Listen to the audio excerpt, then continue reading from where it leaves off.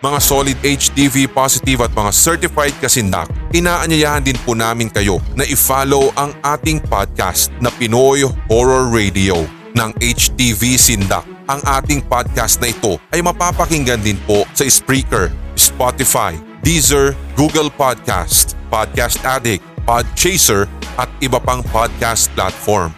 Magkarinigan po tayo sa Pinoy Horror Radio, the podcast. Ito ang Hilakbot TV, Pinoy Horror Stories, the podcast. Oras na naman na. Hilakbot.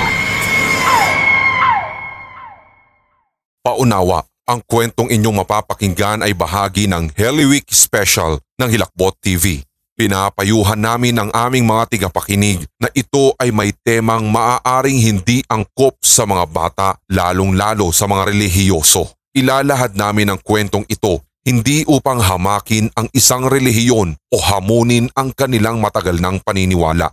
This is a work of fiction. Listen at your own risk.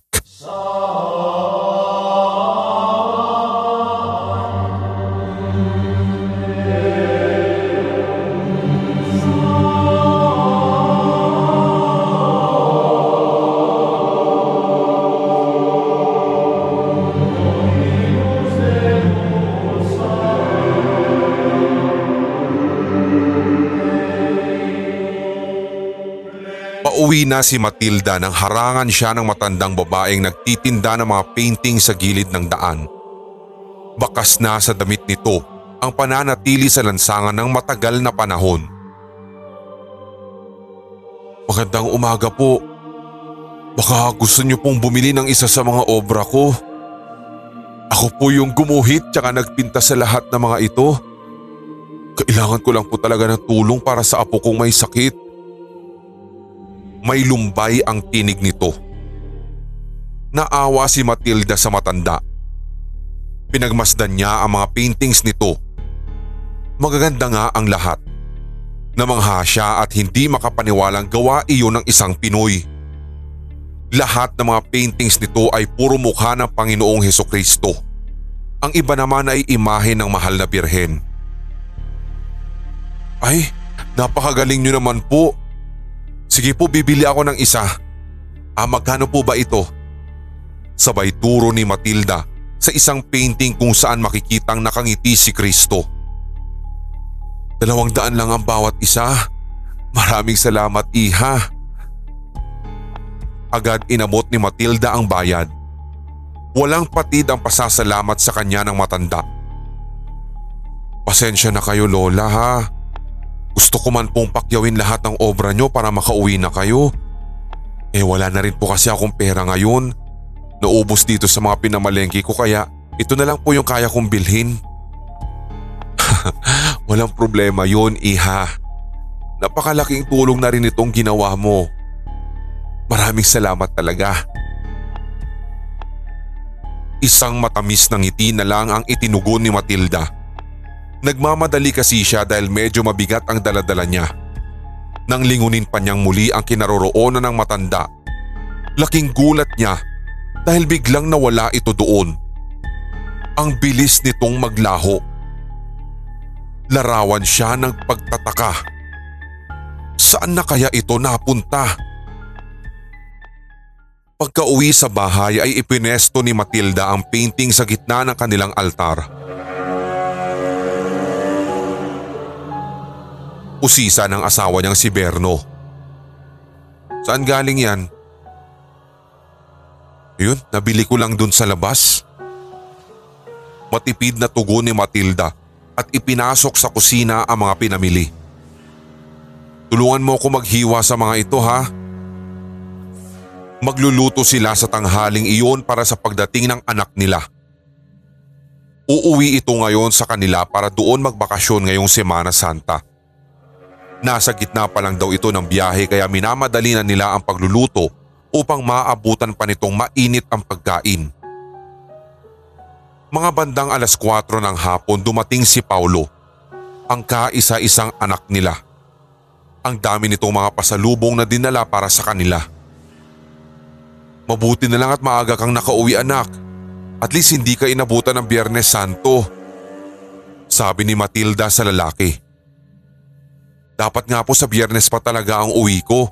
Kaso pinilit ko lang po talaga yung boss namin na ngayong Miyerkules Santo na lang ako uuwi. Mabuti at napapayag ko siya. Ay, siya, halika at mainit pa yung pagkain. Sabay-sabay na tayong kumain sa kusina. Tuwang-tuwa si Paulo nang makita ang adobong sitaw na paborito niya. Salamat po ma. Wika nito at ganadong-ganadong kumain. Sa kalagitnaan ng kanilang pagkain ay may bumagsak bigla sa altar na siyang ikinagulat nila. Paglapit doon ni Matilda ay nakita niyang natumba ang painting na binili niya at nahulog ang maliit na ribulto ng mahal na birhen sa sahig. Nabasag ito at malabo nang maibalik sa dati. Nanlumo siya at napa-sign of the cross. Ay, patawarin niyo po ako mahal na birhen. Winalis niya ang nabasag na ribulto at itinayo muli ang natumbang painting ni Kristo. Sadyang may kabigatan ito. Pinunasan pa niya ang painting dahil bahagya itong nadumihan. Nang malinis na niya ang larawan ay lumitaw muli ang matingkad na kulay nito pati ang matamis ng ngiti ni Kristo sa painting. Binalikan niya ang pagkain sa kusina. O sige, magsikain na kayo ulit. Nahulog lang kasi itong Mama Mary na binili ko noon sa Quiapo. Sayang naman. Sana hindi tayo malasin.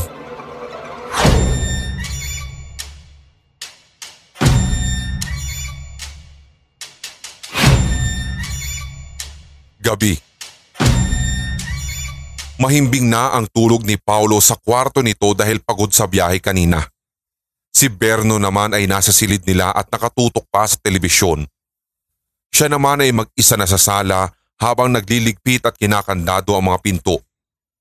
Wala sa loob na napalingon siya sa altar. Nagtaka siya na makita ang mga langaw na umiikot-ikot sa painting ni Kristo.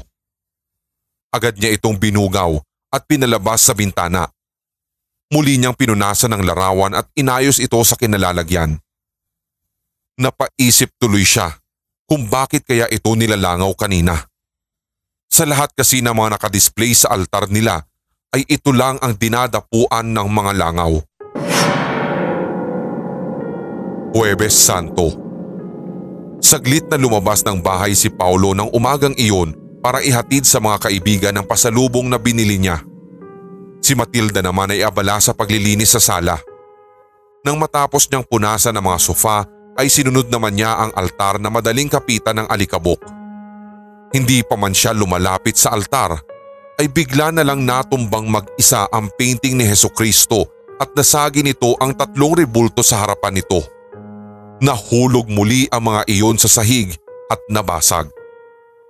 Napasigaw pa si Matilda sa labis na panghihinayang. Agad niyang winalis ang mga nabasag na ribulto at binalikan ang painting para ayusin sa pwesto nito. Nang itayo niya ang painting ay nagtaka siya sa nakita. Ang matamis na ngiti ni Kristo sa larawan ay tila naglaho. Bigla na lang nawala ang ngiti nito at bahagyang nag-iba ang ekspresyon ng muka. Hindi niya alam kung namamalikmata lamang siya o isang halimbawa ito ng Mandela Effect. Pero hindi siya maaaring magkamali. Batid niyang nakangiti talaga ang larawan noong mga nakaraang araw pati noong una niya itong binili. Dinala pa nga niya iyon sa asawang naglilinis naman ng electric fan sa likod ng bahay. Pinakita niya ito kay Berno. Love, napansin mo ba? Parang nawala yung maliit na smile dito ni Jesus. Alam ko nakangiti pa ito nung binili ko eh. Aba, malay ko dyan. Hindi ko nga gaano napapansin ang picture na yan eh. Tugon ng asawa niya. Hindi na nakasagot si Matilda sa labis na pagtataka. Ibinalik na lang niya ang larawan sa dating pwesto nito. Dahil na rin sa dami ng mga gawaing bahay ay nawala rin iyon agad sa isip niya. Hapon na nang makauwi si Paulo. Bahagyang nagulat si Matilda nang makita ang mga sugat nito sa binti. Paika-ika rin ang lalaki pagpasok sa bahay. Diyos ko! Anong nangyari dyan, anak? Naaksidente po kasi ako sa motor, ma. Sumemplang kanina habang pauwi ako eh. Yan ang habang sinasabi ko. Huwag ka munang lumabas lalo na't mahal na araw ngayon. Uso talaga yung mga aksidente lalo na't bukas Biyernes Santo. Mag-stay ka na lang muna rito. Kulit-kulit mo kasi. Paano kaya tong ibang mga pasalubong na hindi ko pa naibigay? Wala kasi ngayon sa bahay yung ibang barkada ko eh. Kaya konti lang po yung nabigyan ko. Ay, sa linggo mo na lang sila balikan. Huwag ka munang lumabas hanggang Sabado de Gloria dahil patay yung Diyos kaya delikado talaga sa labas. Ginamot agad ni Matilda ang sugat ng lalaki at pagkatapos ay pinagpahinga na ito sa kwarto. Pagsapit naman ng hapon ay narinig niyang muli sa labas ang grupo ng mga kumakanta ng pabasa tuwing Semana Santa sa kanilang lugar. Kinumusta niya ang anak sa silid nito. Kaharap ng lalaki ang laptop at naglalaro ng online games. Bumalik naman siya sa kwarto para magtupi ng mga damit. Nakaramdam ng kaunting pagkainip si Matilda dahil halos wala siyang magawa sa bahay. Tuwing sasapit ang Semana Santa ay lagi talaga siyang inaatake ng labis na pagkainip kaya minsan ay pabalik-balik na lang siya sa paglilinis ng bahay para lang merong magawa. Pagsapit ng Biyernes Santo ay balik pa rin sa dating gawi si Matilda. Paglilinis pa rin ng bahay ang inaatupag niya habang naririnig sa labas ang mga umaawit ng pabasa. Pasadong 3:00 ng hapon. Habang nagpapalit siya ng kurtina sa sala, ay nagpaalam naman sa kanya ang asawa na maliligo raw muna ito dahil nainitan sa panahon. Hoy! Ano ka ba? 3:00 na, Berno! Ay, bawal nang maligo. Dapat sana kaninang umaga mo pa ginawa yan. Magpunas ka na lang ng basang panyo sa mukha mo para mapreskuhan ka. Huwag kang maliligo dahil bawal ngayong Biyernes Santo yan. Sita niya sa lalaki. Bumalik na lang sa kwarto ang lalaki at tumapat sa bentilador. Naalala nga din nitong bawal talaga palang maligo kapag 3:00 na ng hapon tuwing Biyernes Santo. Makakalimutin na talaga ito. Habang nagpupunas naman ng mga istante si Matilda, ay napalingon naman siya sa altar na nasa bandang taas. Ganoon na lamang ang pagkabigla niya nang masilayan ang anyo ni Kristo sa painting.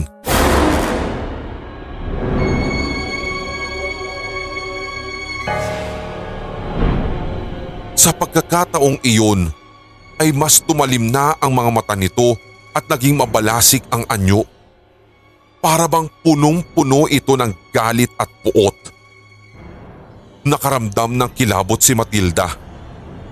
Doon niya napagtantong may hindi magandang nangyayari sa painting na yun. Akmang hahawakan pa lang niya ito ay bigla na lang gumalaw mag-isa ang painting at natumba muli sa pwesto. Dahil doon ay nasagi muli nito ang iba pang mga rebultong nakadisplay roon. Nahulog ang ilan sa sahig at nabasag muli. Hindi makapaniwala si Matilda sa nasaksihan. Doon siya nakumbinsing may hindi nga magandang nangyayari sa painting at ito ang dahilan ng pagkabasag ng mga rebulto at puon sa altar nila. Hindi niya alam kung anong elemento ang nasa loob ng painting na iyon, pero bago pa lumala ang sitwasyon ay tinapos na niya ito. Kinuha niya ang painting at sinunog sa basurahan nila sa likod. Bago pa ito makapagdulot ng mas matinding pinsala sa kanila ay winasak na niya ito. Sa paraang iyon, umaasa siya na hindi na ito makapagdudulot pa ng lagim o kababalaghan sa kanilang tahanan. Hindi pa rin makapaniwala si Matilda sa nabiling painting ni Hesukristo na tila may sariling buhay. Binasag nito ang mga karamihan sa mga rebultong nasa altar. Dinadapuan pa ito ng mga langaw tuwing gabi. Unti-unti ring nagbabago ang ekspresyon ng mukha nito kada araw at doon pa lang ay nakatitiyak siyang may sa demonyo ang larawang iyon. Sayang at nabili pa naman niya iyon sa matandang pulubing nagmamakaawa noong nakaraan sa kanya. Mukha pa namang mabait ang matanda. Kung tunay mang ito nga ang gumawa sa mga painting na iyon, siguradong may itinatago ring hindi maganda ang matanda sa pagkatao nito. Ang dami na talagang mga taong nagpapalat kayo sa panahon ngayon. Ginagamit pa ang larawan ng Panginoon sa kanilang kasamaan. Kinagabihan nga ay kwento niya iyon sa kaibigan niyang si Marites habang magkausap silang dalawa sa cellphone. Malalim na ang tulog ng asawa niya sa kanyang tabi. Nakapatay na rin ang ilaw at tanging lampshade na lang ang nagbibigay liwanag sa kanilang silid. Sa kalagitnaan ng kanilang usapan ay biglang naikwento ni Matilda sa kaibigan ng tungkol sa haunted painting na nabili niya sa isang matandang pulubi noong Miyerkules. Gulat naman ang babae sa kabilang linya nang marinig ang kanyang kwento, kung kaya't, "Seryoso ka? Nakita mo rin siya? Kasi nakabili ka rin sa matandang yon?" "Ooy. Teka, bakit parang kilala mo siya? Ano bang meron doon sa matandang yon?" Tanong ni Matilda na sabik malaman ang katotohanan. "Naku, umiwas ka sa taong yun, Mare. Hindi nag-iisa ang matandang yun. Marami sila at pawang mga satanista. Tuwing mahal na araw, nagbebenta sila ng mga larawan ng Panginoon pero may halong sumpa iyon at nagbibigay ng kamalasan sa mga bumibili. Marami na rin sila na biktima dito sa amin, kaya pala nawala sila ngayon. Lumipat pala sila dyan sa inyo." Ano? Ibig sabihin, tama nga ang hinala ko na may sa demonyo yung matandang yon? Pati yung mga ibinebenta niyang paintings? "Oo, Mare, tama ka. Pero teka lang, saan mo naman dinala yung painting ngayon? Naku, dapat ilibing mo yun sa lupa para mawala ng bisa yung sumpa at hindi kayo maapektuhan." Sinunog ko yun kanina, Mari, sa basurahan namin. Okay lang ba yung ginawa kong yun? "Ano?"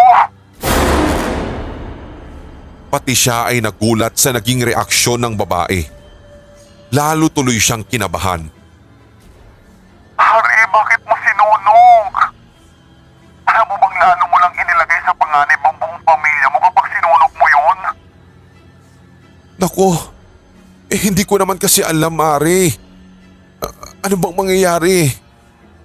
Diyos ko, Marites, tulungan mo naman kami. Natatakot na ako dito. "Naku, Mare, mabubuhay yung mukha sa larawan kapag sinunog mo ito. Maaari niya kayong saktan. Gaya nung nangyari dito sa kapitbahay namin noon. Lahat ng pamilya niya namatay at siya na lang yung natira at ngayon nasa mental dahil nasiraan ng bait sa sobrang trauma." Dahil sa kanyang mga narinig ay dumagundong ang dibdib ni Matilda. Nabitiwan pa nga niya ang cellphone sa labis na pagkagimbal. Bigla siyang nakakita ng anino sa bandang likuran niya at paglingon niya rito, isang nilalang na kamukha ni Kristo sa painting ang nakita niya. Mas mabalasik ang anyo nito at may hawak pang palakol.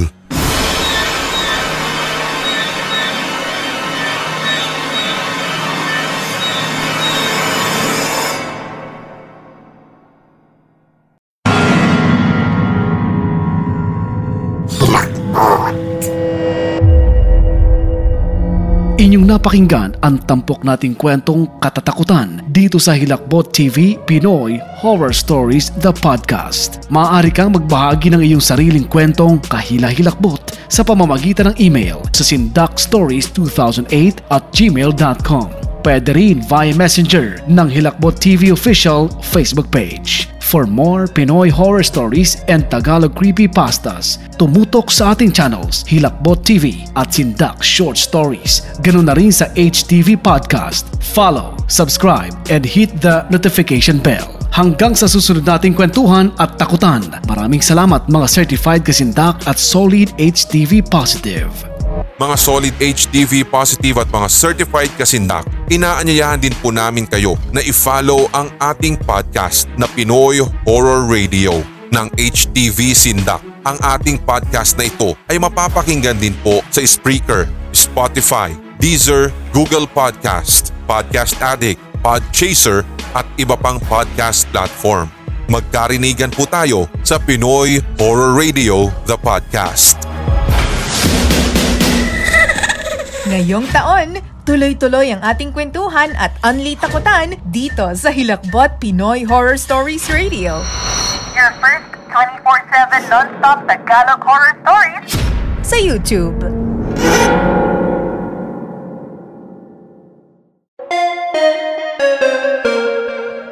Ang Hilakbot TV ay mapapakinggan din sa shure.com.ph, the newest Pinoy video on-demand platform kung saan mapapakinggan ang mga never-before-heard and exclusive Pinoy horror stories ng Hilakbot TV. Support us by booking your Hilakbot online experience now. Price starts at 100 pesos. You can pay via GCash, PayPal, MasterCard, Visa, and other accepted payment methods. For more details, visit Shure, that's SHOOR.com.ph, and check out Hilakbot Horror Stories under the Entertainment section. More spine-chilling stories coming soon, so book now!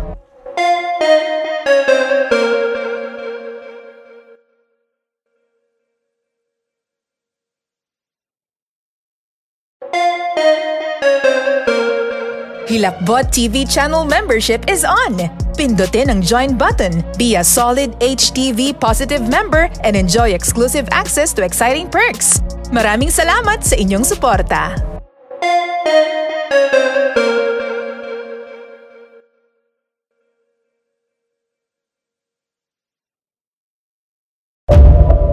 Mga solid HTV Positive at kasindak, suportahan ang ating bagong channel, Hilakbot Haunted History.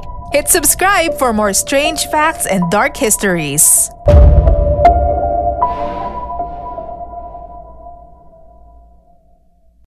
Sa panahon ng new normal, kailangan mas maging maingat, hindi lang dapat doblehin kundi triplihin ang ating pag-iingat para makaiwas sa banta ng anumang sakit. I-memorize mo na ang mga sumusunod na simpleng hakbang upang maprotektahan ang sarili. Hugasan ng madalas ang iyong mga kamay. Iwasan ang paghawak sa iyong mata, ilong at bibig. Takpan ang iyong bibig kung ikaw ay uubo o di naman kaya'y babahing. Iwasan hanggat maaari ang mga matataong lugar, ganun na rin ang pakikipagsalamuhan ng malapitan sa mga taong may lagnat o ubo. Kung wala namang importanteng pupuntahan, manatili lamang sa inyong tahanan. Kung ikaw ay nakakaramdam na ng lagnat, ubo o kaya'y hirap sa paghinga, dapat magpakonsulta na agad. Tawagan mo muna ang pinakamalapit na health facility sa inyong lugar at kumuha ng impormasyon sa mapagkakatiwalaang otoridad. Katulad na lamang ng Department of Health, World Health Organization o kaya ang inyong lokal na health worker. Ang mga paalalang ito ay mula po sa amin dito sa Hilakbot TV, Sindak Short Stories at Hilakbot Haunted History.